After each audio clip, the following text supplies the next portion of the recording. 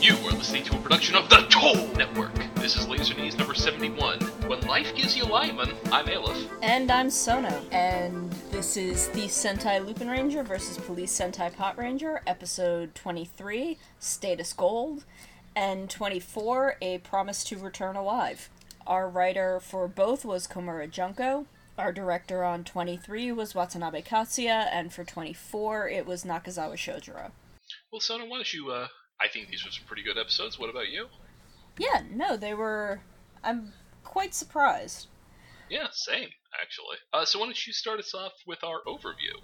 Okay, so episode 24 means we've hit roughly the midway point of Lupin Ranger versus Pot Ranger. And at the moment, we're pretty well entrenched in the chunk of the show where our established cast bonds with their new teammate. And it's going surprisingly well. Maybe I'm still, scarred by President Hot Wings, or maybe it's that I'm rewatching Go-Onger and dreading us getting to the Go-On Wings, because I can't stand them. But I'm actually pretty pleased with how Komura is integrating Noelle into the Lupot family. And, keeping with our theme of Komura learning from her work on Zyuohger, as fond as we were of Misao, I remember us finding a lot of episodes about him and, the actual construction of his narrative arc and what it seemed to be trying to say to be kind of questionable a lot of the time. Yeah, especially once they got to the, hey, what's his actual secret origin? And it is creepy as hell. Yeah. So, again, it feels like this time Komura seems to have learned. And she did write a handful of Guy's episodes in Gokaiger, notably the Gingaman episode, which was Guy's first non-Arakawa episode. It's 3 episodes after he first shows up, so it's his first 2, and then the Dawn episode, and then this episode that Komura's written, where he's with the one guy from Gingaman hanging out in the woods. And that was a pretty sweet episode, I think. It's been a while. I remember it being pretty sweet, though, yeah. But, putting together someone else's pieces into one thing is a lot different from having to make your own pieces and then have them fit together. And Komura's had some fumbles, and she's had some fumbles in Lupot, but, not... I'm willing to cut her some slack. Zyuohger was the first time she was leading a project, and she definitely seems to have grown from it and is still growing on working on Lupot. And she's got a definite narrative voice that she's figuring out how to express. And I think that's worth applauding. Because that's hard. It really is. And gotta write bad things before you can write good things. Sad and so true. I also think it's interesting that 24 itself actually has very little to do with Noelle. And is all about the focus on Kairi and Tsukasa. Which, one, it's rare that once we step into the 6th Ranger befriends everyone bubble, we don't really step out of that until he has spent an episode with pretty much everyone. And also, Kairi and Tsukasa aren't characters that I expected Komura to try and relate to each other. I didn't expect... they didn't seem like characters who'd have an episode together. Not really, no. But they did, and it was actually mostly really sweet and charming. And I'm kind of just rambling in a lot of directions, but I think what it comes down to is, it's nice that Komura as a writer is definitely kind of taking shape and finding her voice. It is nice, because, we've had our conversations, both on the air and off, about how there's some writers who are really great at episodes, but only kind of so-so at running stuff, and, of course, vice versa. So, seeing how much more powerful and confident Komura's been this season, well, really, from episode 1, out the gate, she was so good. And it's been really nice, because, again, dear listener, if you listen to our Zyuohger coverage, I don't think we hated it, but there were definitely stretches where we're just like, guys, just stop, because, it wasn't what it could have been. Zyuohger ended up being very middle of the road. Yeah, which is really a shame, but also a thing that happens. Though, man, I miss Bungley, man. That guy was great. Anyway, lest we just get going on how we would have fixed Zyuohger, I'm just going to get into my main overview things, because as far as us talking about these 2 episodes go, there were 2 things that really jumped out at me as like the main theme of each episode. The one being about finding empathy for people you might not have suspected you'd want to have empathy for, and also the importance of keeping up a degree of professionalism in what you do. I'm going to leave the former aside and just say that I really appreciate when a show can talk about being able to find some pride and personal fulfillment in a job done well in a manner that doesn't also feel like, hey kids, learn how to better serve your corporate masters. Empty yourself of any personal desire or fulfillment outside of a paycheck and a job where you're constantly made to feel less important than the microwave. I'm not bitter. Yes, I am. Because look, it may come as no surprise that I'm not big on the whole devote yourself to your job thing, but at the same time, I feel quite passionately about the importance of the creative drive and episode 23, because hey, you talked about 24 a little, I'm going to talk about 23 a little. In between the monster fights, we talked a lot about that concept of personal fulfillment in a really mellow way that really spoke to my black and withered cynical excuse for a heart. Because Ushibarak, that dude just wants to learn how to better his craft and to test himself against acknowledged masters. Or maybe not masters, but at least people who understand the craft well enough to teach it to others. Thoma's pride in his abilities as a chef, indeed, as the only one at Café Gerard who can cook, or at least who we ever see cooking, is plain to see not only because his fiancée taught it to him, but also because he enjoys it, and he's good at it. And this joy, which has not yet earned him a pile of money, is being treated as equal to the passion that Noel, who's some kind of like curator engineer, has for his craft, which is of course the care, upkeep, and occasional upgrading modification of the various pieces of the Lupin collection. And I'm just over here being over the moon seeing an artistic and creative passion in an art form that is rarely the thing that like really serious and hard thinking, which is all stand-in talk for fascist sorts, want as part of the new masculine market-based curriculum because it's women's work. And so, when they take out all of the art and music and home ec classes, because they just reading, writing, arithmetic, and literally nothing else, because that's a thing people still think is a good idea here in the year of our Lord 2018. Sorry, I'll getting back to the show. But it's just nice to see that cooking gets treated as equally noble and worthy as a creative passion as does engineering, which, it basically saying like these things aren't about like cooking is women's work and computers are technology. It's just, these things are creative passions. And those are things you should pursue if you enjoy pursuing them. Because, follow your passions. Embrace them. They are beautiful things in and of themselves. They are crafts worth taking seriously. And working to improve them for their own sake is a worthy thing to do. And that's sort of my ramble this week. I like that we don't they don't treat one as frivolous. Because, honestly, a lot of times you see people in adventure shows talk about art of any kind, and it's always find a reason to put it aside so that you may do violence better.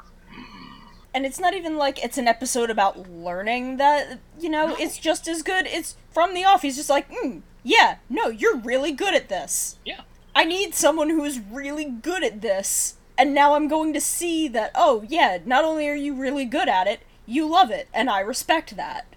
And they just, honestly, I know we're going to talk about it a little later, because that's how our notes work, but just the whole thing of what is it that brings these two together as comrades, if not friends? It's, I see that you have a deep down respect for your craft and a competency for it.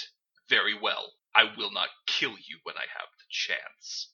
Just, it's that sort of archetypical, the samurai thing, where it's like, they just both stand at either side of the bridge and they just look into each other's eyes, and then just one moves, just gets out of the way of the other.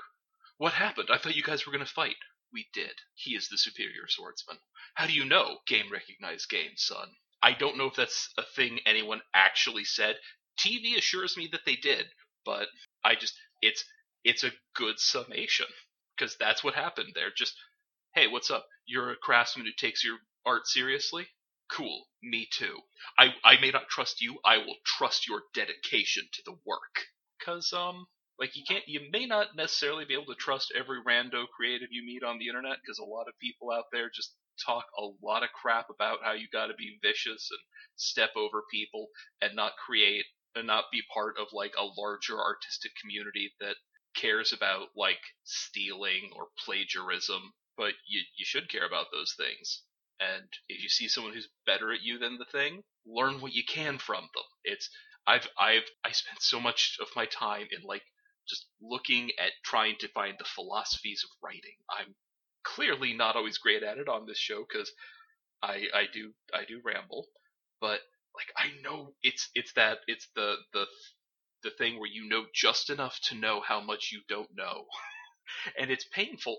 But every now and again, I'll see people like, I hate this, I hate that person because they're so good, and it's like, no, I'm mad that they're so good, but I love that they are. Like Shoaikawa, I have said this, like I've had so many discussions about this with my partner.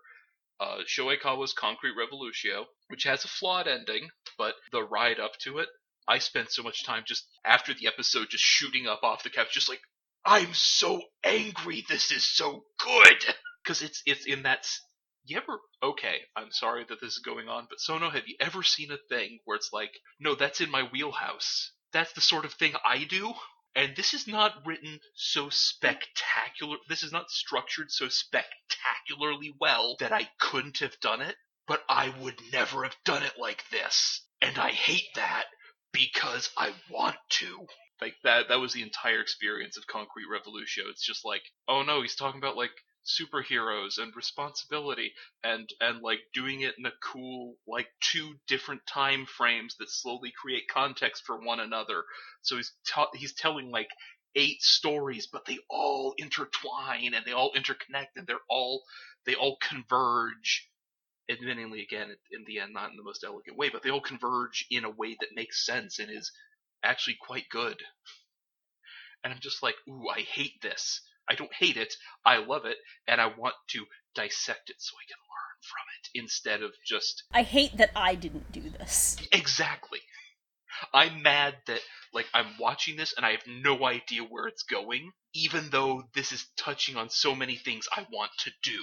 And, like, that's the thing I want, as opposed to, like, a lot of the times you just see, like, yeah, I just took that guy's stuff and I just traced it, it's fine. It's the internet. Nothing matters. It was fan art anyway. Like, why are you getting mad? You didn't invent that thing. That's not the point.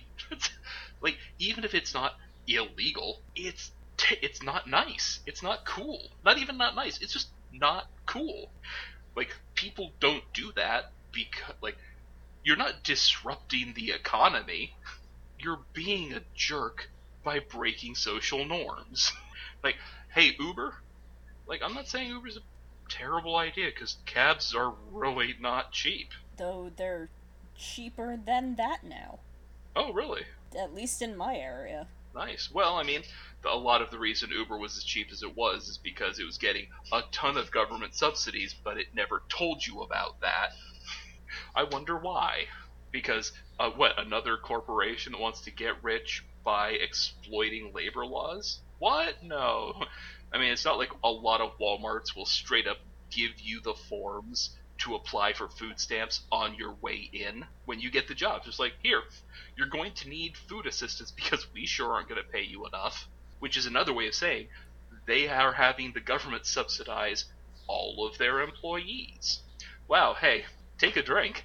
Because Ava just totally went on a short screed about labor politics. Anyway, we should probably just get on to the show and the things we didn't. Let's start with the things we didn't like so we can get to the things we like. Stop me before I rant again. The show brings out so much in me, Sono.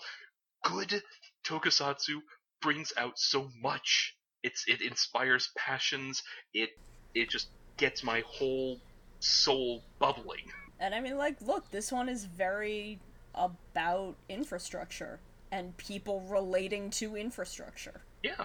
and each other and all sorts of really good, complicated. Anyway, Sona, why don't you start us off before I get going again? Okay, so this isn't so much a complaint as something that I think would have been a fun visual gag. We see Toma giving his cooking class, and it's like 5 housewives and a shonen anime villain. And I just outright was like, okay, well, there's the Gangler. But in the scene earlier in the episode, or the previous episode maybe, no, it was earlier in the episode, Ushibarak doesn't talk. He doesn't say anything.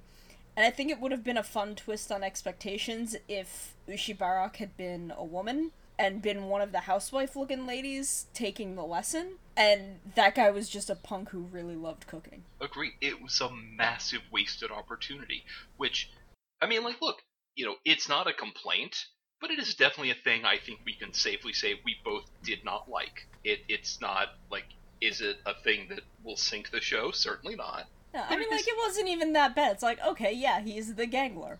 But it would have been neat if, like, when he runs up and he's like, oh, Sensei, this was so good, blah, blah, and then, like, the lady comes up and is like, oh, yeah, and that's why I'm gonna take you. And... Exactly! Because I am sad at how often, and it's a thing we're gonna see when we talk about 24, Gangler, you guys aren't even trying to hide it. I want there to be one Gangler who knows how to hide.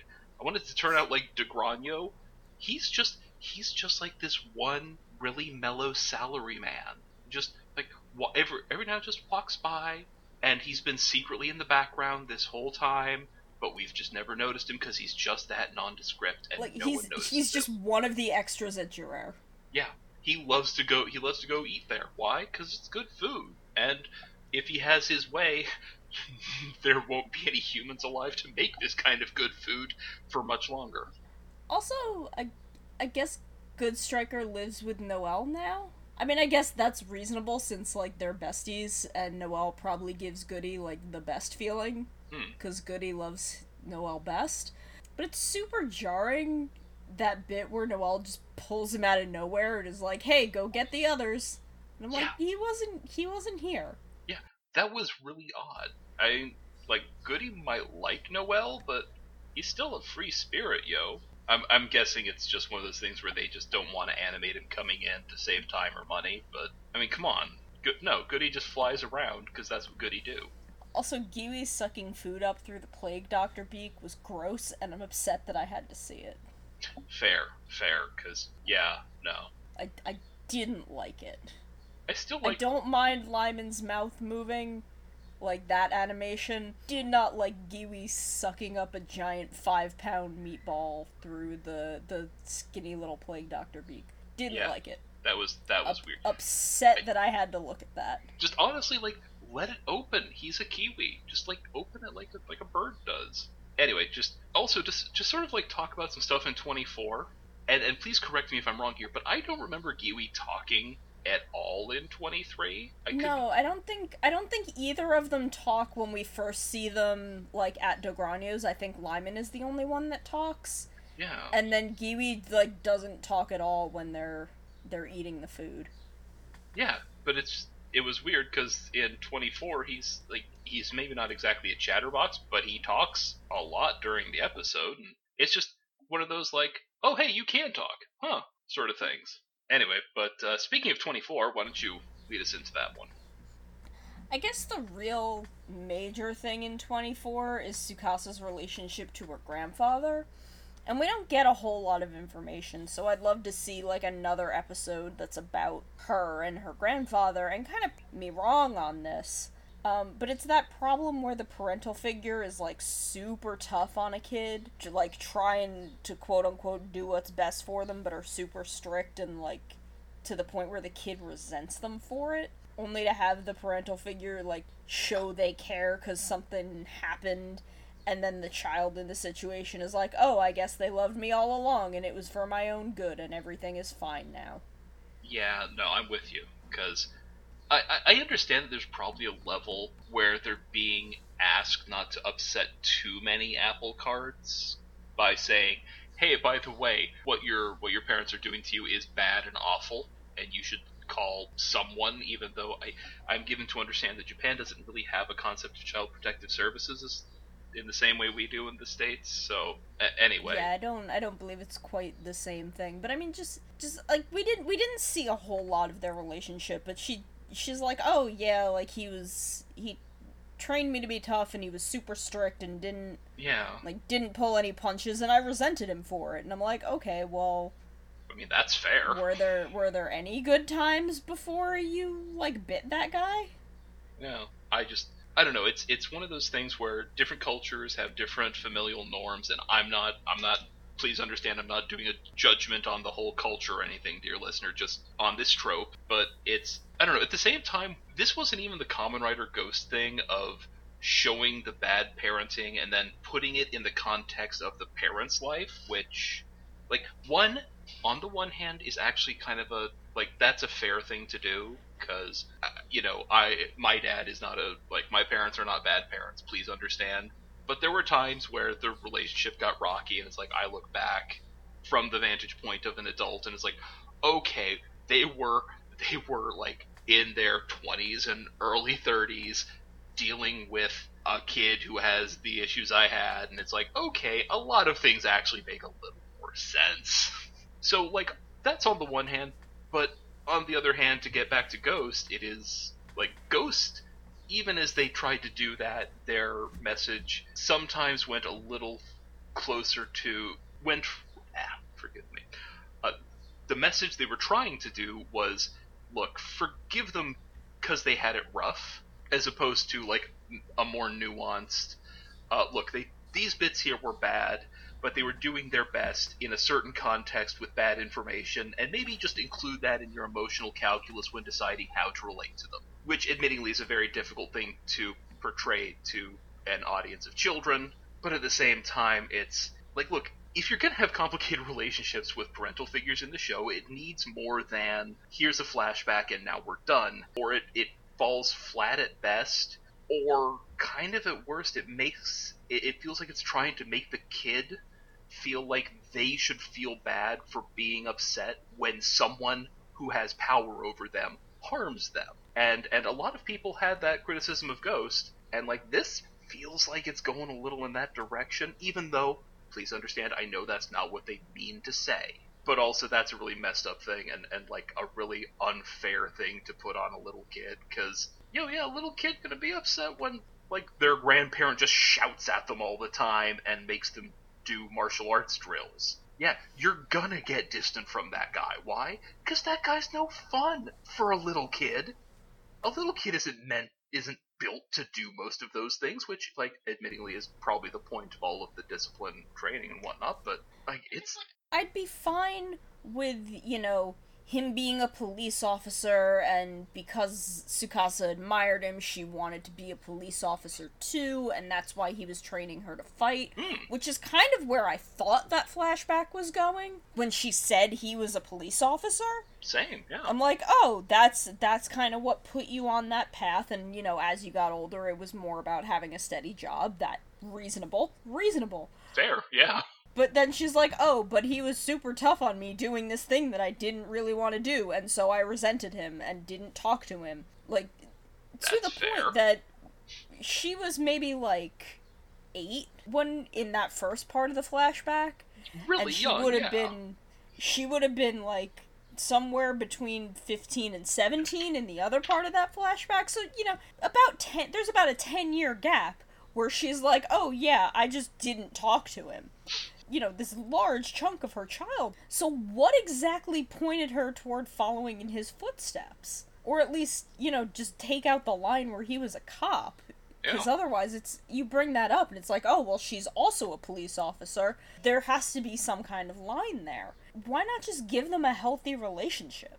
Like, Kairi's relationship with his brother seems healthy, even if Kairi feels kind of overshadowed by how great he thinks his brother is. Why not have Tsukasa's relationship to her grandfather more closely mirror that? Have her want to live up to how cool and tough her grandfather always seemed when she was growing up, and have her be insecure about whether or not she's reached that point. Or even better, have her, have once been insecure, like when she was in training and stuff, But now that she's a pot ranger, she feels really confident, is like, yeah, I've lived up to the kind of person he made me want to be. Like, overall, I found this episode to be really sweet. And a lot of the things that came from this information in the context of the present and how she related to Kairi, I really enjoyed, but man, I'm just exhausted with this era of tokusatsu wanting to normalize some borderline unhealthy family relationships. Yeah, agreed. Because, and look, like, even if we wanted to keep Grandpa was a massive toolbox thing, like, you can have their relationship still be rocky, but she can say some stuff like, again, just to add that nuance, hey, look, I understand he's from a different time where times were a lot tougher, because that would probably be like during the Reconstruction era, and that was a pretty rough period. And she can say like, yeah, she understands like it was a different time, and he left all the raising of the kids to his wife, so he's not so good at it, and this was the only way we could communicate, and I did not understand that was him reaching out. Or you can put these in a way where we can have the unhealthy relationships without saying like, yep, well, it'll make you better, because that's awful.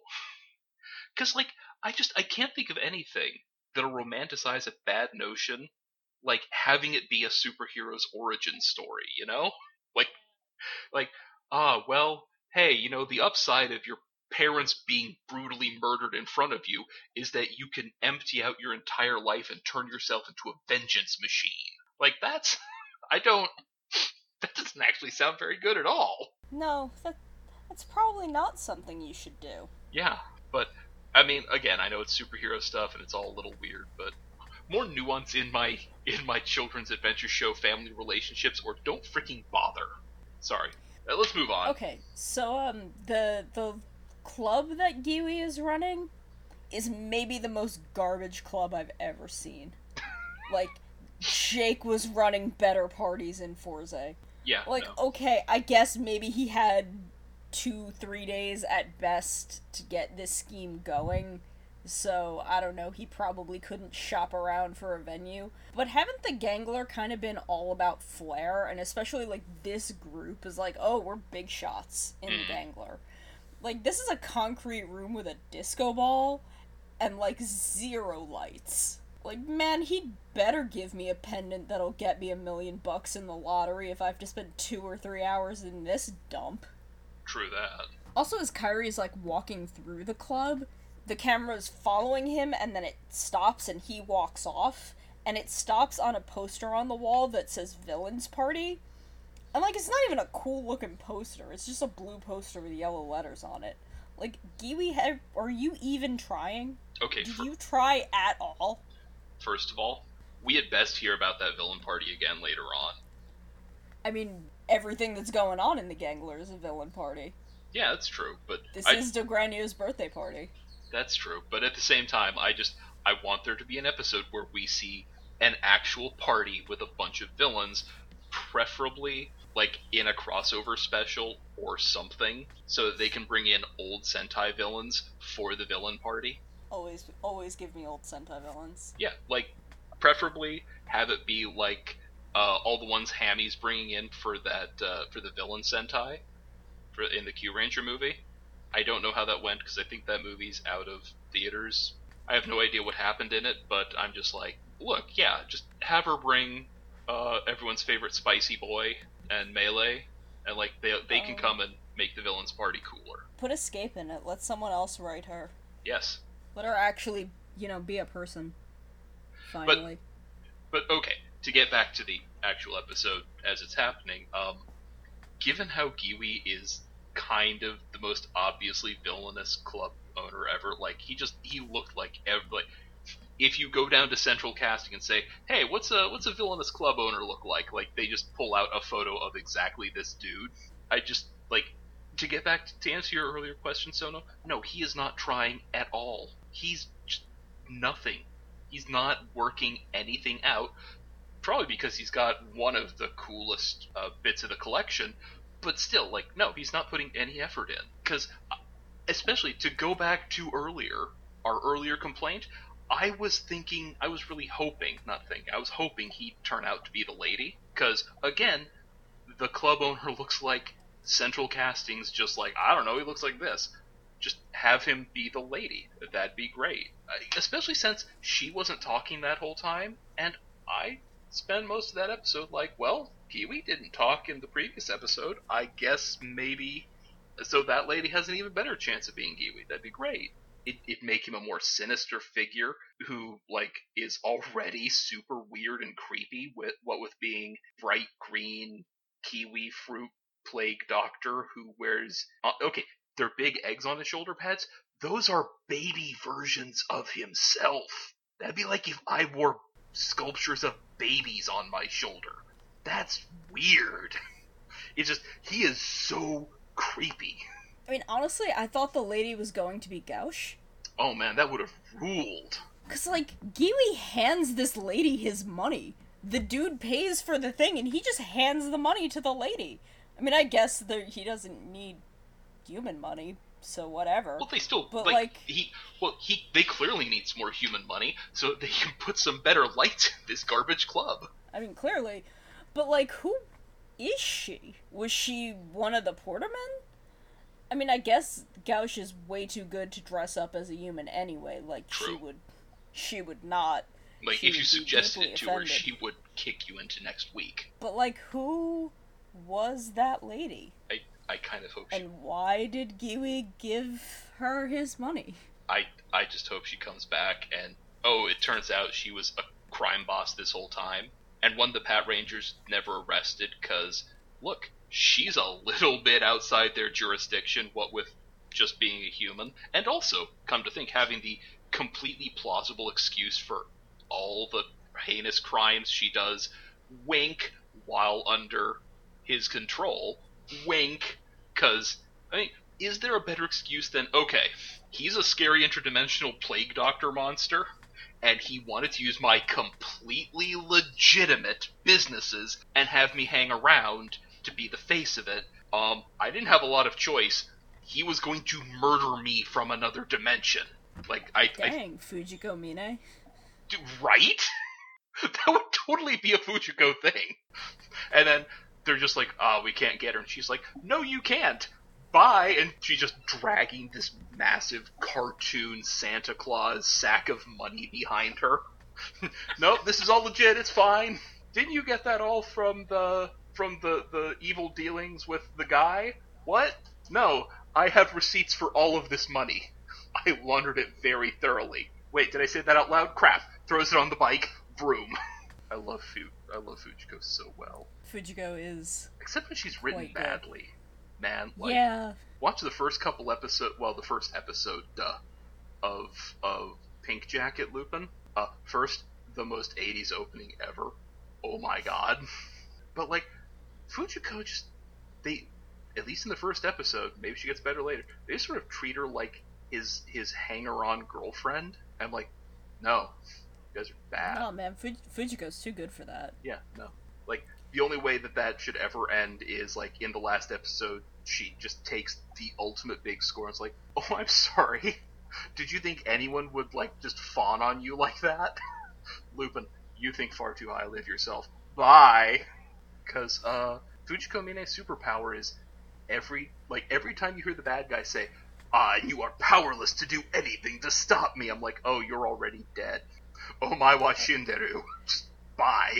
Okay, so Zamigo finally decided to show up again. Finally. And honestly, like, he's done so little across literally half the show that I feel like we might be better off without him. Like, just have Gauche or Destro or even DeGrano be the one who killed a bunch of people, and it's all building towards fighting them, because we're building towards fighting them anyway.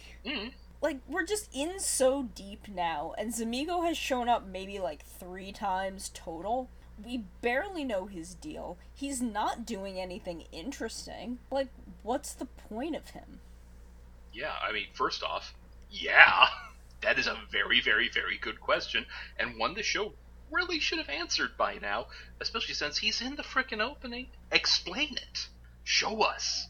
Second, though, like I do wonder if this isn't a thing where we might expect from Kimura Helm seasons, because I seem to recall there being a lot of weird timing with some of the villains in Zyuohger as well.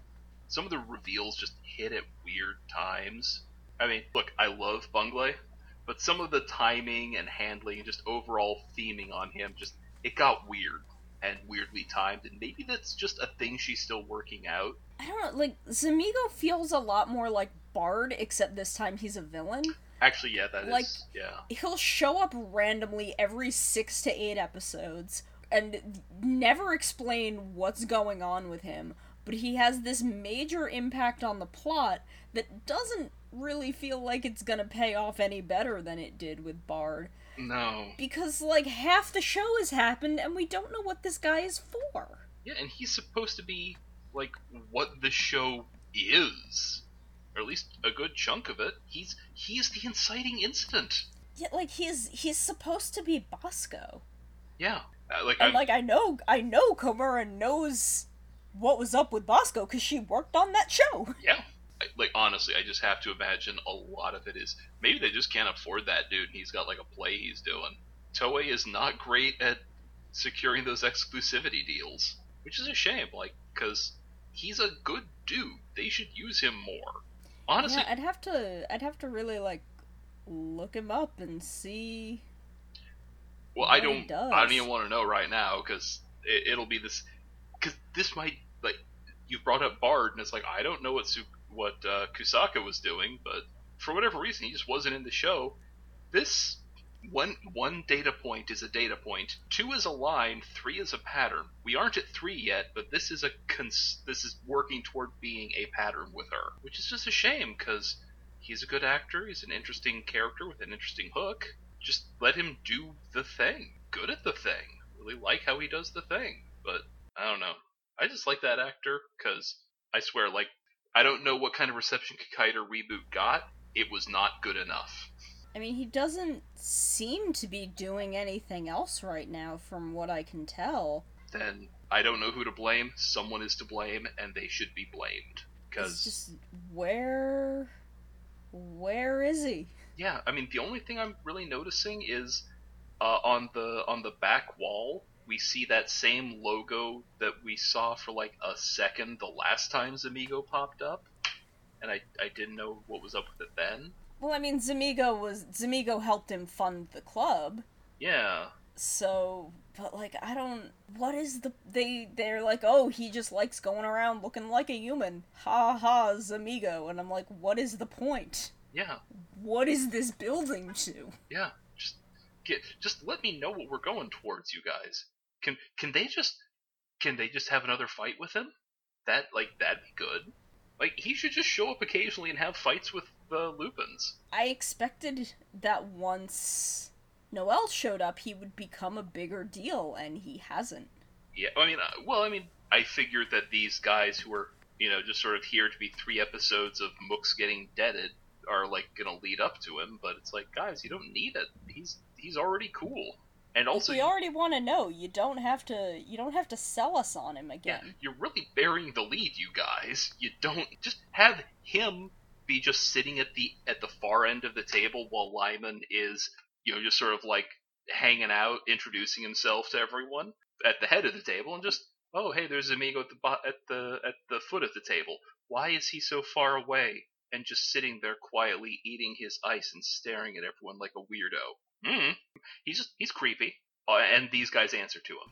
Anyway, let's get to the good stuff, because this is just a rabbit hole of mild frustration, and I want to like this show. Speaking of Lyman and his gang, they're definitely some of the best, like, weekly monster designs that the show has put before us. Yeah. Like, they're all very distinct and different enough to stand alone in their own episodes, but they've got this food-animal combination theme that makes them really cohesive. Yeah, and it's so good between them, and so weird. Like, I didn't think I'd actually like them at all, or if I did, I didn't think I'd like them, an episode later, after I'd had a chance to think about it, but honestly, they're so nice. Lyman particularly. I think a lot of it, like, his proportions are weird and makes him look really lean, and I love it. They've just all got this really great attitude. Like, you know, Dogrania walks in with his left and his right, and Lime is just in his chair, and Giwi and Ushibarak have taken Destra and Gauch's spots. Like, their cockiness is really fun. Like, we've had some guys who were cocky, but never to, like, this extent. Like, Lyman doesn't just want the boss's spot and thinks, like, oh, I'm strong, I deserve it. He's like, oh, no, I've already won. I mean, look, not for nothing, and we know he's gonna get got pretty quick here, but that is a great way to introduce him, and after a fashion, get me on his side. You know, in as much as you get on the villain's side, especially one you know who is definitely going to die before too very long. But he just walks in to the king mob boss, who basically shrugged and made an entire rock quarry explode, and it's just like, oh, this dude's brave. He's cocky, and I don't know if he's also stupid, but he's at least he's got the stones to just walk up to a mob boss and be like, "Sup, drinking your beer? I'm drinking your milkshake. I made a beer shake. Here we go." I don't even know where I'm going there. Anyway, I love those guys. I also love just how completely done Toma is with Noelle, just right from the start of this episode. Like, we cut to Gerard, and he's like, oh, this food is so good. He's like, yeah, I know I'm good. Shut up. Like, that's not gonna make me like you. I know I'm great. Like, his distrust not only builds on the fact that Noelle plays for both sides, but also the previous episode where Noelle put Umika in danger. Like, Toma, he's willing to tolerate Noelle being there because he kind of has to, but he doesn't have to be nice about it. And he's not planning to be won over so easily. It's so good, too. Like, on top of everything else, it's Toma's actor just selling how completely done he is with Noelle every single scene. Honestly, I just really enjoyed how the more overtly and aggressively charming Noelle tries to be to him, the more, like, you can just see Toma just like, I'm going to drop kick you. I'm just going to find a large enough thing to drop kick you into. I haven't found something sufficiently terrible yet, but oh, I'm thinking about it. Like, he's just staring daggers. It's great. I mean, like, that's definitely the kind of guy Toma is. If you try and play up that charm and play up the mask, Toma's not here for that. He's not gonna fall for it, and it's not until Noelle is sincere with him that he's like, okay, let's see what we can do. Though I do love that Toma agrees to be bait on the condition that he gets the collection piece when Noelle is like, hey, Toma the chef, you want to do some chef things? Maybe want to do a chef thing for once? Like, Toma's got his soft spot. He knows what he's about. Look, again, game recognized game, and I am reliably assured that, again, I've been reliably assured that that's a thing someone said at some point. But it's just, Noel's an artist, and he recognizes that in Toma. On that much they can agree, and I still love that. That just sort of like, your art is not my art, but you take it seriously. And you understand that I take mine seriously. Therefore, I will go with this completely inane plan. Also, I will drop kick you into the sun.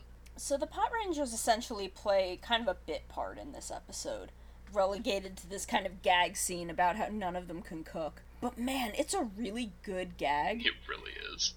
Like, we don't see them fumbling around the kitchen, and we're not even outright told their food is bad. We just see that when we see the food. We're just told that they're obviously amateurs.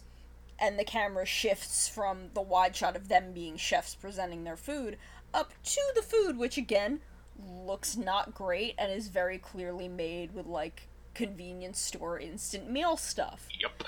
And, like, aside from it being a good joke, it's just really great visual storytelling. Like, it's the epitome of show don't tell. Mm-hmm. They were obviously amateurs, and then they just show us why is it so obvious that they're amateurs? Because that's some pot noodle right there. We all know what that looks like. It's like, oh, okay, well, that explains it.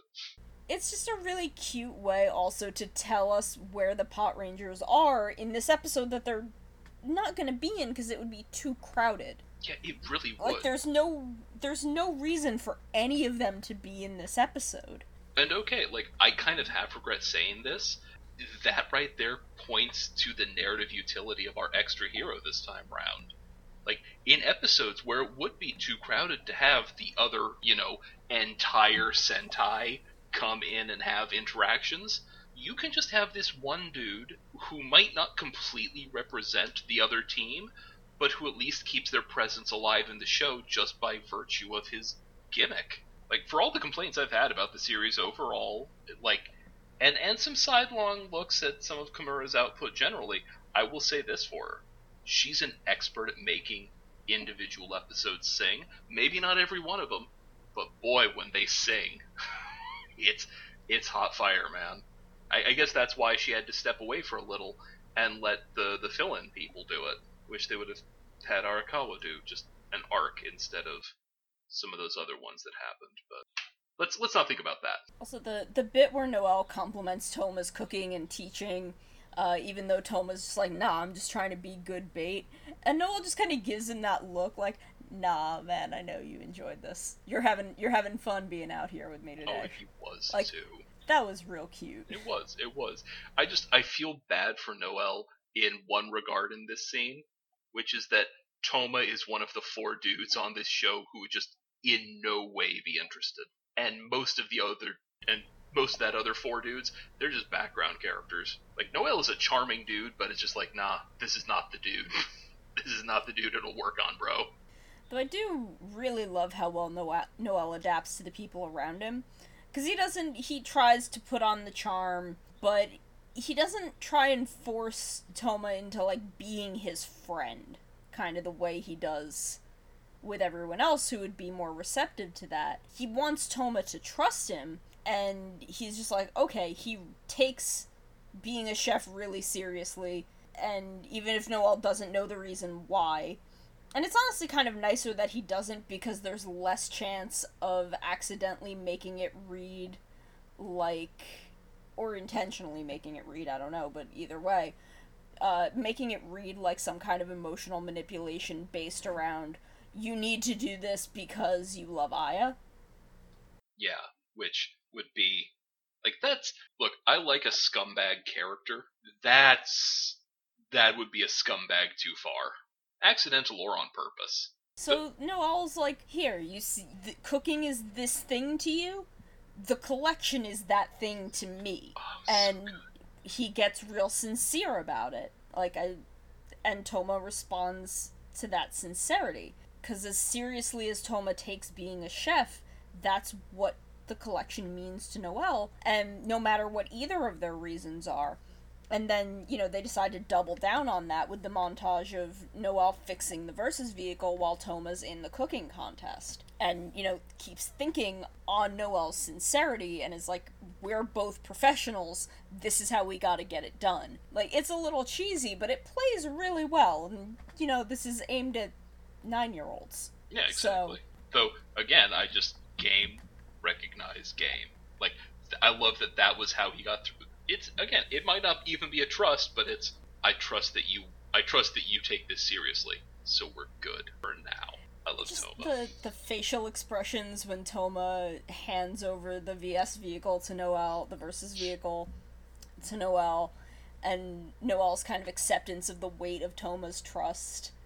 And then, later, like, Toma's begrudging little smile as he tries not to let it slip that he thinks, maybe Noelle's okay after all.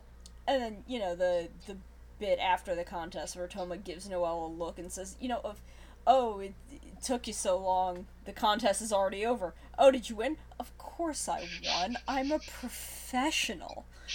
Like, Hama Shogo and Motoki Seiya are dang good actors, and they had some really good chemistry in this episode. They really did. It was a joy to watch.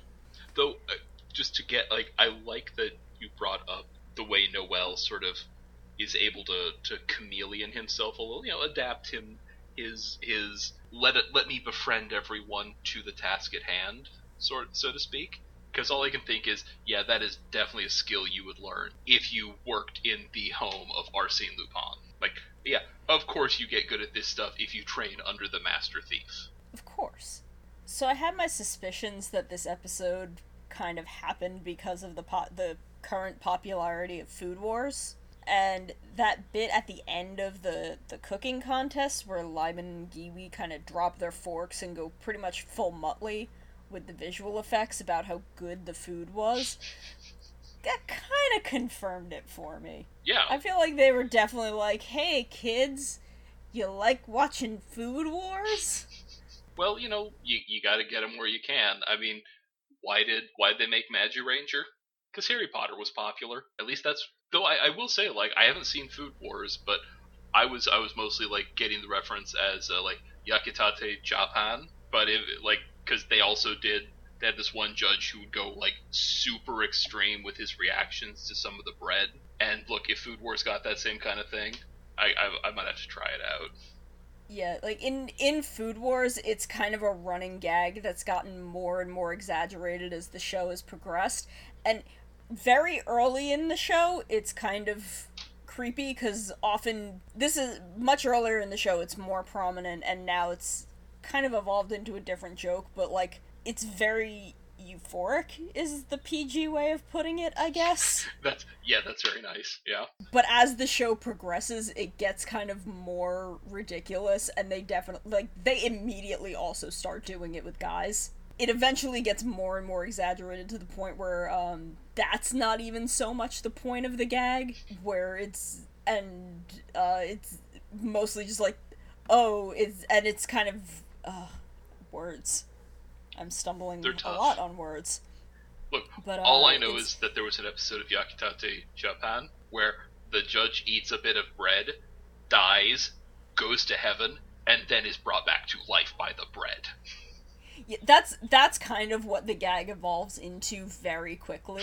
I mean, look, it's a good gag. Where, like, it's very much that sort of thing, but it's all like, oh, this is a visualization of how this person feels, except for a certain few characters, primarily this really old man who runs the school, where if he really likes the food, his shirt will just burst off into shreds, and he's totally ripped.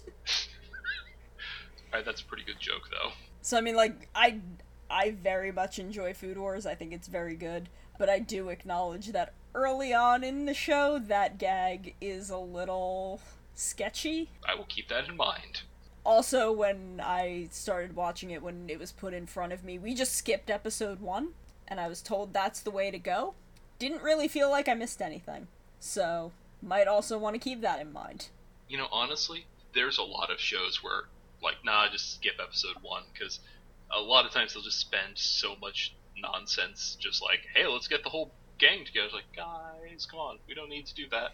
Oh, they don't even do that until episode 2. Oh, yeah, like, I don't know what the contents of episode 1 are, but yeah, well, sounds like nonsense. I skipped it and it was fine, so good to know.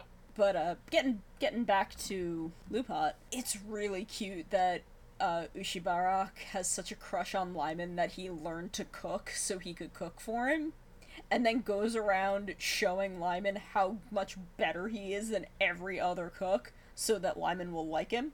That's the cutest. Yeah, it really is. And it also kind of makes the whole plan that much more like a supervillain plan to me, which gets it just, I'm A-okay with that. Because it's not enough that he just, like, has them show up and then he just wrecks them in their chosen field. Dude also likes to make those folks up and disappear. Am I misremembering that it's like, oh yeah, if you fail, you die? Or something like that? I'm pretty sure it was like you die either way. Yeah, I mean, they are like gangster supervillains, that's how they do. Because he was definitely like, oh, you cooked better than me and Lyman likes you better than me? Yeah, I'm gonna kill you. Yeah. Okay, and sort of like, on that whole, like, just on the food competition level, I do want to say that while Ushibarak's food did look tasty, because, like, look, I like me just a big old pile of meat. That's a good idea. The show does kind of go out of its way to illustrate that what differentiates Ushibarak from a real pro like Toma is that Toma, in the midst of a cooking contest for his life, took the extra time to consider the presentation of his dish. Because a professional will know it's not just enough to make a stack of tasty meat. You must make it a feast for all the senses. The presentation should be good. The layout. You must consider the structure of the courses. Like, Toma did that. And Ushibaraka was just like, here's some more slabs of stuff. I mean, also, he microwaved a huge 5-pound chunk of meat, which frankly is kind of gross. Yeah, no, yeah. Like, there was a part of me that after he explains, like, yes, I used my amazing powers to shoot microwaves into the thing to heat it up, and I'm like, I just kept expecting Toma to just like, all right, well then I've already won. What? Dude, you microwave your food. You are microwaving your food, calling it hot cuisine, and then serving it to your friends. You're like a you're like a lazy bachelor who thinks he's Gordon Ramsay. Step up your game, bro. Like, I wanted that because, again, like, it's microwaves. Like, they couldn't just say, oh, he has heat powers, so he can just like telekinetically cook a thing with his mind. You specifically said microwave, guys. That's that like, unless there's some very specific kinds of microwaves that are not associated with the microwaves that you have in your microwave oven to cook things. They're not. They're the same thing. Yeah, I was thinking, because like, I feel like they would have said something if they were. Just, nah, dude, nah. Like, at least just say, like, I cook them with lasers or heat beams. Just, no, microwaves, then you just microwave your food. You are bad at your job. Toma should just honestly, I just wanted a bit where Toma just stops the cooking competition, just like walks up to the two putative judges and like, this dude just microwaves your food. His superpower is he has a $50 microwave in his hand. Do you guys like microwave food? I can get you like just a TV dinner. Is that what you think good food is? That's what this dude's been giving you this whole time. I mean, the irony of that is like that's what the Pot Rangers did. Yes, actually, yeah, good call. Bringing it back around. We're good at this. Yeah. We know what we're doing. Yeah, I honestly, I totally didn't realize that just now. Yeah, Sono, like, high five, like, over the internet. Like, I'm glad that this is not a video podcast, so people can't see me, like, just raise my hand and, like, slap at nothing like a jackass. But, yeah, no, that's good, because that is the closing the circle between all these obvious... Oh, of course, he's an obvious amateur, and he's going up against the professional, just like they were obvious amateurs trying to teach like professionals.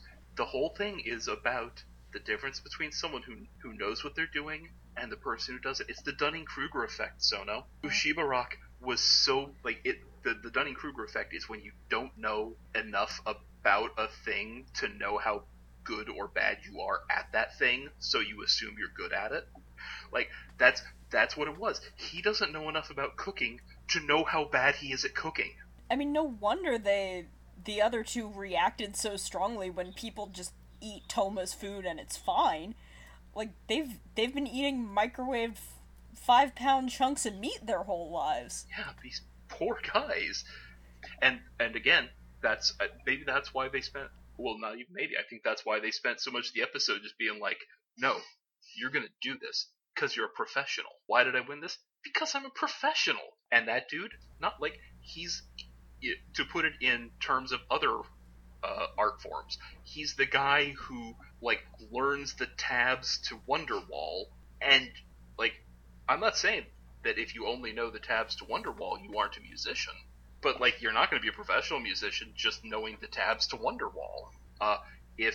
If you're like me, and when you try to draw people, you just do the same, like, 3/4 stiff stance, and, like, you haven't appreciably moved beyond, like, well, this is the shape that is nose, or this is the shape that is eyes, as opposed to, okay, well, this is how, like, when you watch streams of people who are actual artists and understand, like, how bodies work and stuff, and you're like, oh, wow, look at them using all these techniques, like, they use the sketchy circles, and suddenly it makes sense, because that's how they create the relation between the rest of the body, and it's why I have no sense of proportion when I draw. I'm very bad, actually. And so on and so forth in various other forms of art. But yeah, it was really an episode just about a professional. I hope in my petty heart that this is Kimura Junko just like while the episode is airing, she's just like looking at one dude across the table, like a producer or something, and he doesn't even know enough to know that she hates him. But he's like, no, but this thing has to happen or it's not a story. And this is just her like, you don't know what art is. Dude, don't come into my house. Like, that's... I would love to believe this is just Komura taking a swing at someone somewhere in her life. Yeah, well, it's like that episode of ToQger where there's like the movie maker, and he's gonna make like the dark, terrible world movie, and a lot of people are just like, okay, is this her like reacting to Kamen Rider Gaim? Because Kamen Rider Gaim was basically, hey, what's up, Yasuko Kobayashi? I saw that thing you made, so I've made that thing you made, but worse, and with my face on it. And she's just like, right, here's my one episode response to that. No. Honestly, there's a terrible part of me that hopes half to like at least a quarter of any given Sentai series is just the writer taking pot shots at people. Like, in a really petty, super specific way that only that other person would recognize. But it's just like, yeah, dude, I used a TV show to tell you how much I really don't respect the quality of your craftsmanship. A whole episode of TV. They made a monster. They voiced it. A guy got in that suit and he acted it. And then that guy got blown up after getting murdered to death by a giant robot. Just so I could tell you, I don't think you take your work seriously enough. That is... Anyway, we should move on to 24. I'm just going to keep this locked away in my, like, writer headcanon. Because I like my Tokusatsu writer headcanon. And that's writer with a T. Okay, so... Speaking of save me, Sono, please. taking art. Speaking of taking art seriously, I love the terrible drawings Noel did of Giwi and Lemon. Yes. And how he's just like, yes, these are perfect realistic likenesses of them. I don't know why you can't find them. Komura can write a good joke when she really wants to. Yeah, and like you were saying earlier, the kid playing Noel. I'm at the point now where it's like, okay, I guess the bit where he's kind of weird and off-putting, that's supposed to be there, because in that moment I loved him, and I believed it totally. Also, I like that there's a thing, like, I think we had one earlier, but here's a second one. Hey, here's a thing that we know Noel can't do as well as he does his thieving, policing, and engineering, and I just, especially after President Hot Wings, who was the best at everything ever, it's nice to just have the extra guy just be like, nah, actually, there's just things he's bad at.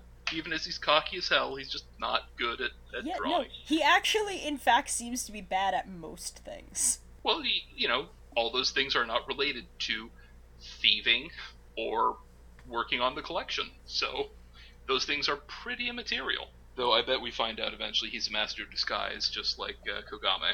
Well, of course. Oh, Kogure. Sorry. Kogure. Kogami is a different guy. Yeah, it's a very different guy. I do appreciate how hard Kairi tries to bail on the entire situation once the Pot Rangers show up and raid the club. Like, especially once Tsukasa pulls him outside, he's like, okay, thanks, bye, and rolls his eyes as Tsukasa, like, keeps trying to engage with him. Asahi Ito is dang good at playing, like, a dumb teenage punk who's, like, just enough of a bad boy to be kind of obnoxious, but not quite enough of a bad boy to be, like, the bad boy. Yeah, it's really good, and that whole bit was so much fun. And it does make you think that besides Pat Rangers, and before he became a Lupin Ranger, dude has had a lot of run-ins with cops and other authority figures. I mean, like his brother, and just does not have time for him, and probably did pretty similar things that he did to his brother, shove them into the garbage, whereupon a box of roses just immediately falls on them. Who threw out a box of rose petals? Maybe like a wedding just wrapped up? They're not even in a garbage bag, though. They're in a box. Oh no, I have the saddest headcanon now. Oh no! Oh no, what is it? Oh no, what is it? There were, someone was gonna propose to his girlfriend, and he was gonna, just sneak those in, and just, run ahead, just run ahead or behind or just, like, hold the box behind him and just so slowly pour out the rose petals, and then, like, he's gonna turn around and she's gonna look at them and, like, gasp, and then he'll drop to one knee and propose. And Kairi wrecked that because he threw his brother into the trash. That's Aleph Sad Headcanon Corner, everybody. You're welcome. I'm gonna believe that everything there was rose petals and they were just cleaning out Castle Doran. Oh, that makes just as much sense. Like, that's, Just, that whole freaking room of rose petals that they have in there. What? So that Wataru can take a nap sometimes. Oh, man, like, the servants, they've come out of the mirror and they're just like, I don't, like, just buy them in bulk.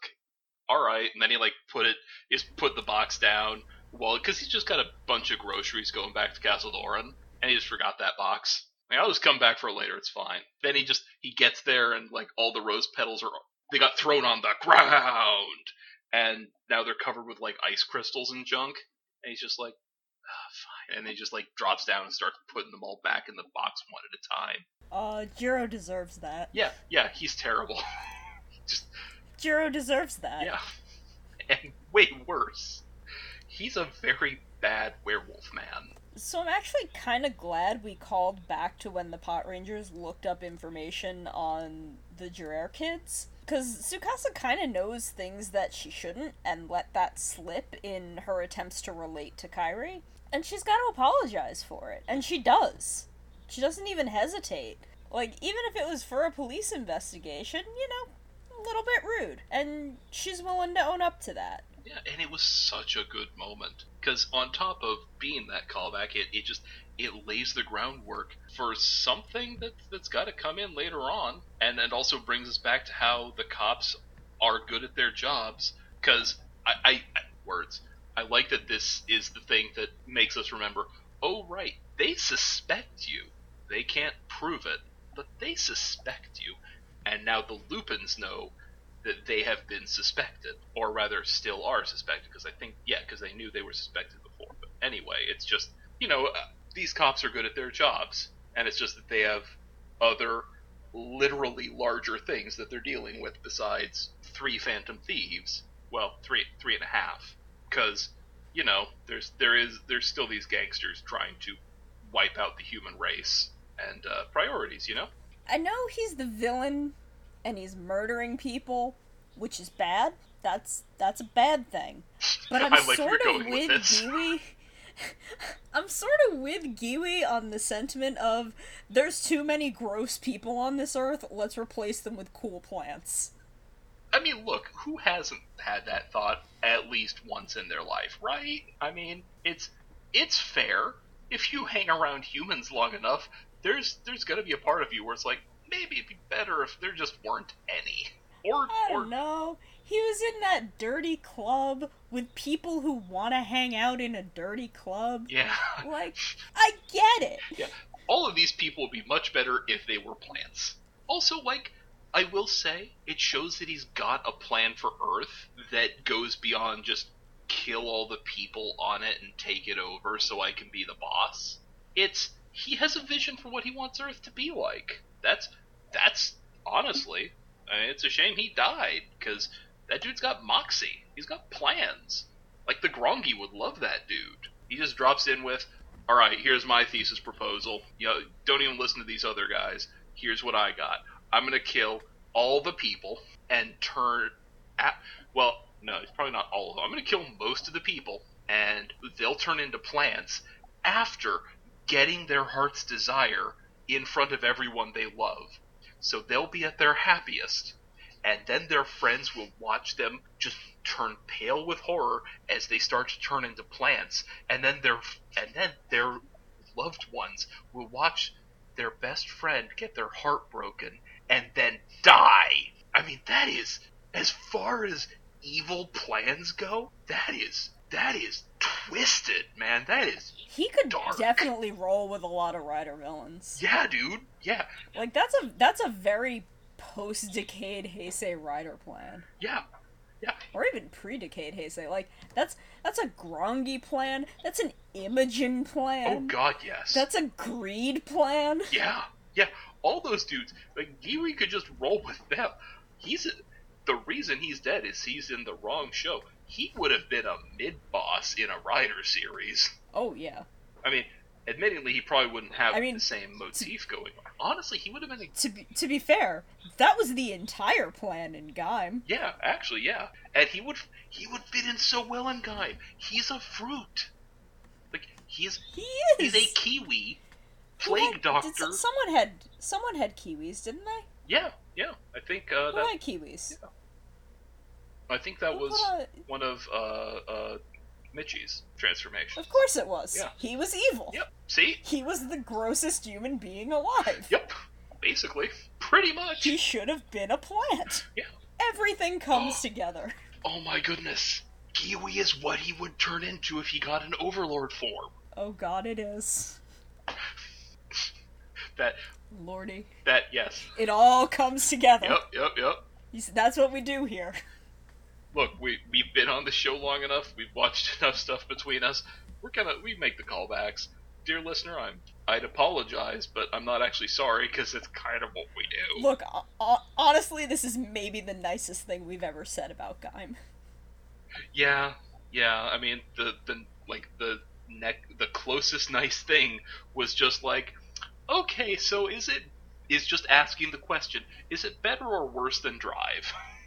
And that, your mileage may vary. Just asking the question, I think, was a very nice thing to do with Gaim, especially after the send-off that it was given.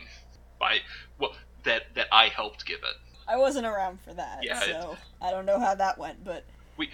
It involved Amit, figuring out how to blur out censorship, just cut out swear words so that I could swear at the opening. It was that kind of send-off. That's fair. And I mean, to me, Gaim is worse than Drive. That's fair. Gaim also is very personal in the ways it hurt me and stuff that was going on in my life at the time. I mean, look, I've never got details from you, and I won't ask. That's not for here or now, and that's none of my business. But when you were just talking about oh yeah, and Mitchie, and I'm like, that's fair. Mitchie is basically the worst. He really is. And I feel like Drive at least, sometimes tried to have some good things going on. It tried to have some kind of faith in something. But thankfully... It just didn't quite get there. I mean, look, at least at the end of that one, when confronted with the author of Everyone's Sorrows, in Gaim it's, thanks Satan, have fun messing up the next world full of people. Whereas in Drive it's, alright, Krim, get in the hole. Take all your stuff and get in that hole. You live there now. Not up here with the people. No. You get in that hole and you stay there. You go in the hole. And he never stays there, because they keep bringing him back. No. They keep just letting him out of the hole. No, he lives there now. Don't let him out. That's where he goes. I do feel bad that the cars had to go in the hole, though. Yeah. But at least I can rest easy knowing that they're harassing Krim in the hole for the rest of eternity. They're gonna Cerberus this. I like that. Honestly, that would be a great thing for, I don't know if any of the Drive Future movie did this, but if they're gonna have the Drive Future movie, yeah, have the kid go into the hole and he fights some sort of weird combined form of all the shift cars, and it's Cerberus. That'd be great. Okay. So back to Lupin. Yes. Back to Lupin, which is a good show that we like. And we're talking about stuff we enjoy. As much as I'm iffy on the information presented in the flashback, the sentiment behind it is very sweet, and what Tsukasa is trying to do in order to relate to Kairi is very sweet, because she doesn't know what happened to his brother. She thinks that he's still around. We went back and checked the episode where they look into the three of them, and she doesn't know what happened to his brother. They think that Aya left Toma. I think they know that a bunch of those high school girls disappeared, but I don't know if they know it's Gangler related, but they don't know anything happened to Kairi's brother. And she's like, hey, I have this weird relationship with my family. I get that you've got this weird relationship with your family, but you're young and you can still work it out. Also, this puts her in the same camp as Keiichiro of good-hearted police people who are like, hey, what's up, troubled youth? I would like to keep you from straying off the path of righteousness. Because, admittingly, Keiichiro's was more like, hey man, are you okay? You're not going to do something stupid, are you? Don't like, subtextually, hey, I'm worried you're going to throw yourself off this bridge into traffic. And she's doing the, hey, you're kind of a crappy youth. I understand why you would be a crappy youth. Please allow me to help. It takes so much to get me on the side of the police. So no, I don't. But man, this show is doing it. Yeah. I'll even watch some police procedurals. I'll even hate half the main cast. But like this one, except for Sakuya, who honestly, like, if they just make him stay away long enough and keep writing him like they did in his last Focus episode appearance, he could turn out to be tolerable. I love all His these. problem isn't even really that he's a police officer. It's just that he's really bad around women. Yeah. Like these are some good police officers, and it's weird that happens. Anyway, I'm sorry, I kind of hijacked your point there. But it's just the way that Tsukasa approaches this is really sweet, and Kairi and Tsukasa are kind of the last characters I expected to have this kind of common ground. And to really have an episode where they come together, and it's a nice surprise and a really sweet scene that does a lot to humanize Tsukasa and build common ground for the two teams beyond just the kind of designated pairs of the two Reds, the two girls, and those leftover guys. Man, I'm just trying to imagine the Focus episode that is about Sakuya and Toma learning to get along. I would really love an episode that's Toma just being like, dude, stop.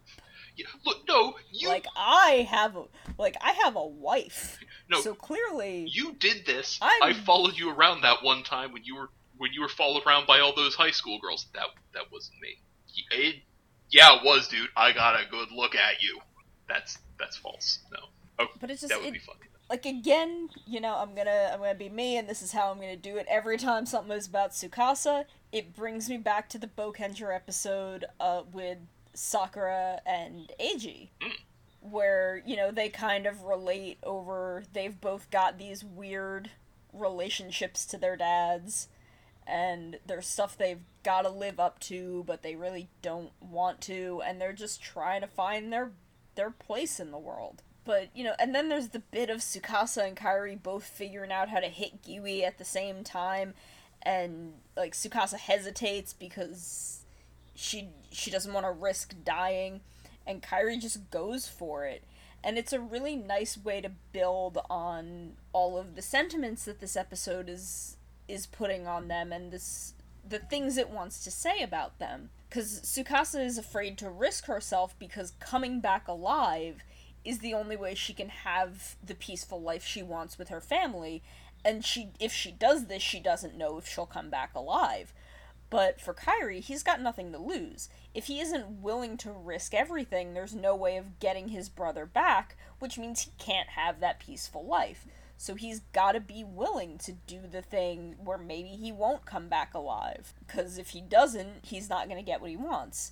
It does this really great job of not only showing that even if Kairi and Tsukasa have this common emotion, they have no real choice but to take radically different paths to get there. And Tsukasa realizes that in that moment where she's like, it's not that Lupin Red doesn't know how to stop, it's that he can't stop. And even if she can't yet make the leap from Kairi to Lupin Red being the same person, I think she kind of understands that they're both that same way. Yeah, absolutely. And it also does a really good job of showing the differences between the two teams, as it's not about good or bad, or to put it in D&D terms, I found the way. It's not about good or evil. It's about lawful and chaotic. Because it's more about the resources they have behind them. The Pat Rangers have this massive legal infrastructure behind them, so that their thing can be a job. It is, okay, we show up 9 to 5, what a way to make a living, and then they get paid and they can go home. Whereas the Lupins, they just have each other. They don't have, like, they have Kugure, but he's not support staff in the same way that, say, Hilltop is, you know? Hilltop rolls out and it's just like, all right, well, if you're really serious about this, here's your badge and gun. Let's go do this. Or sometimes he gets attacked by the Gangler, and it's a thing. But the Lupins, no, it's just the three of them, and also, I guess, Noelle now. It's really good, and it's a great moment, and it's a great moment of suit acting and direction and voice work, because she's wearing her helmet when she's having this realization, dude. But at the same time, in my head, I remember it like, no, she's having that realization. I can almost see the look on her face, even though in my head, it's the helmet. The helmet doesn't have a look, and yet it does, much like Momotaros, in Den-O, because it's just one mask, so no, it's just one helmet. It can't emote, except it does. Okay, and by the way, speaking of that moment, that whole fight was great, and that moment where Kairi just, well, Lupin Red, you know, same thing, but still, just rolls up on let's see, Ichigo, Pat Songo. Thank you, took me a sec, and just picks the pendant out of her pocket, throws it on, wrecks Giwi with the absolute complete knowledge that, yes, he is going to be turned into a plant. We have seen Kairi have this understanding throughout the episode, and like, okay, well, I'm gonna die for this thing. Here we go. Because it's cool that you see Tsukasa understand, oh wow, this is what he has to do to get what he wants. That's really intense. It's also really intense just be like, well, this is what I have to do to get it what I want. Here is my flashy plan, because part 2 of the plan is, I'm going to turn into a plant. I'm going to start to die. I can count on my friends to bail me out because they're that good. Like, that is, I go so hard for that kind of plan, Sono. That is so good. I love I'm just gonna throw myself into the devil's mouth and hope it works. It's a flippin' sick plan. I support it so hard. Kairi is about getting it done. Mm-hmm. He's gonna make it happen, and he trusts his friends to make sure it doesn't kill him. Which, quite frankly, seems very much the spirit of Lupin. Yeah, no. Because, again, Lupin the Third, that dude just like, hey, what's up? I got a plan. No, you don't. You have a goal. Same thing. He just runs in, then Jigen or Goemon just show up to save him, and then when he gets to the treasure, Fujiko already has it, and it's like, what took you so long? Bye. Because she's... one day I'm going to have to actually read some of the Lupin books, because, I don't know, like just seeing where they took the inspiration for Lupin the Third. That sounds fun. Also because, apparently in the movie, I don't know if you saw the trailer for the movie that they had, or special or whatever it is for Pat Ranger. Oh, can I spoil just a little thing from the trailer? Well, because in the books, I do know that he won. Oh no, I know what you're talking about. Yeah, I know exactly what you're about to bring up. Yeah, because when in the great tradition of Arsene Lupin, who like they couldn't call Lupin the Third outside of Japan for a long time because Arsene Lupin was still not in the public domain, and Japan just didn't care at the time about other countries' copyright laws. But Arsene Lupin borrowed Sherlock Holmes because he just thought he wanted to have the thing where the great detective would team up with the great thief. But when he asked for permission, they said no, and he said, well, fine, this guy is going to be called Herlock Sholmes, and he's going to just talk about how this is one of my many cover identities, because that's a thing you've done in your books. So I made him have a team-up. I made Sherlock Holmes have a team-up with Arsene Lupin. My self-insert fanfiction is law! And they're bringing Herlock Sholmes into the movie. And that's beautiful. It is in fact the movie. That is a thing I'm aware of. And that's so good. Yeah. Like, it's... Honestly, I'm so fascinated just at the thought that these like 19th century pulp novels from France are big enough in Japan to have inspired this much stuff, you know? Yeah. It's like finding out that Dumas' The Count of Monte Cristo like apparently was Oh yeah. a massive seller in Japan when it first came out, or at least when it was first released in Japan. Side recommendation: have y'all seen Genkutsuo? I have always meant to get around to it. A friend of mine loves Count of Monte Cristo and has recommended it, and I've just never quite gotten there. It, if nothing else, it is a feast for the eyes. It is weird, That I do know. weird sci-fi kind of take on Count of Monte Cristo. It's worth everyone's time. It's such a good story. I need to actually read the book. I've just seen adaptations. I am such a plebeian with the classics of adventure fiction. I should fix that. I should just, like, Dumas and whoever it was that wrote all the Lupin books. Like, I should just go on a spree. Probably won't, though. I know myself. Anyway, moving on. These were good episodes. We had a lot of fun digressions. Sono, could you tell us about the Lupin collection, since we're talking so much Lupin? 23 was Ushibarak's collection piece, which was a bracelet that seems to be a much larger version of the Denji ring from Denji Man, which is the transformation device, and it still's kind of got their D logo on it, except now it's green, because all the Lupin collection is green for some reason. I'm thinking a lot of that has to do with our boy Noel. Maybe he just likes green on top of silver and gold. Well, I mean, these are ones that he hasn't changed Oh, yet. that's true, yeah. So, I don't know, something about the Gangler, they just like green. 24 brings us back into something from modern Sentai that I recognized very quickly, that I pointed at it and was like, that's Akira's, and it's modeled off of the Guidance Breaker from ToQger, which was his sortie thing. Oh, I feel so dumb now. I must douse myself in water and repent. I thought it looked familiar, but I did not make the connection. Oh, I am so ashamed. I am so ashamed. Well, thank you for... Even some of the modern ones I don't quite recognize immediately, but that one I'm like, nope, that's my boy's fight stick. I'm betting, like, I'm just gonna blame it on it just being so much smaller. I bet that... I really hope that that's actually, like, one of the toys. Not like one of the models, like the hero models they have at Toei Central, but, like, no, we just went out, bought one of them from the clearance bin, because that's a few Sentais Sprayed ago. it green. I mean, I'm still waiting. Y'all know when the Bokenger one shows up, because there is one. Yep. I did finally find it in the opening. It felt very nice. It still it's has the logo very on clearly... it. Yeah, no, a lot of them still have their logos on it, which is interesting. Well, you know, I appreciate it. It's a nice way to sort of do the callback to the Gokaiger thing. So, having done all that, I guess all that's left now is just to look forward and see if we can figure out what this show has in store for us in the future. And for my own part, I got no idea. This show is weird. I love it, but I have no idea where it's going. Other than, like, next episode, I saw the preview, and that's some stuff is happening a little sooner than I was expecting, and I am here for it. I'm hype in that it seems to be happening by way of it being a good Striker episode again. Because I'm all here for goody episodes. Okay, so you did see the preview? Yes.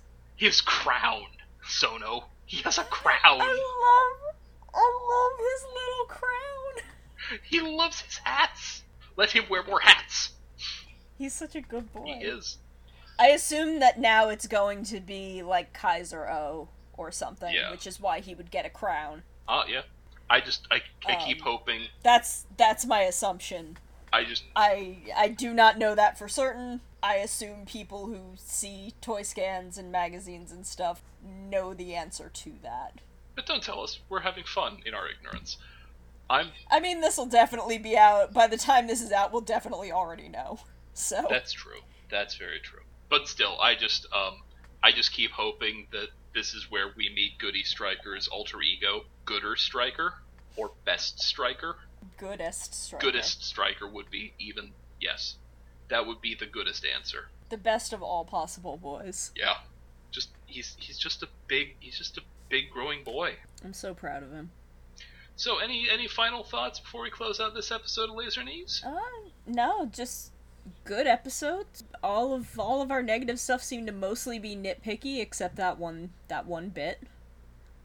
Yeah, which even then... And even that really wasn't a deal breaker for the episode. No, like... And, surprisingly. And I think a lot of it is just because it felt like it was trying to come from a good place, but also this kind of plot detail requires a lot more nuance than they have time to get to in a 20-something minute children's adventure series.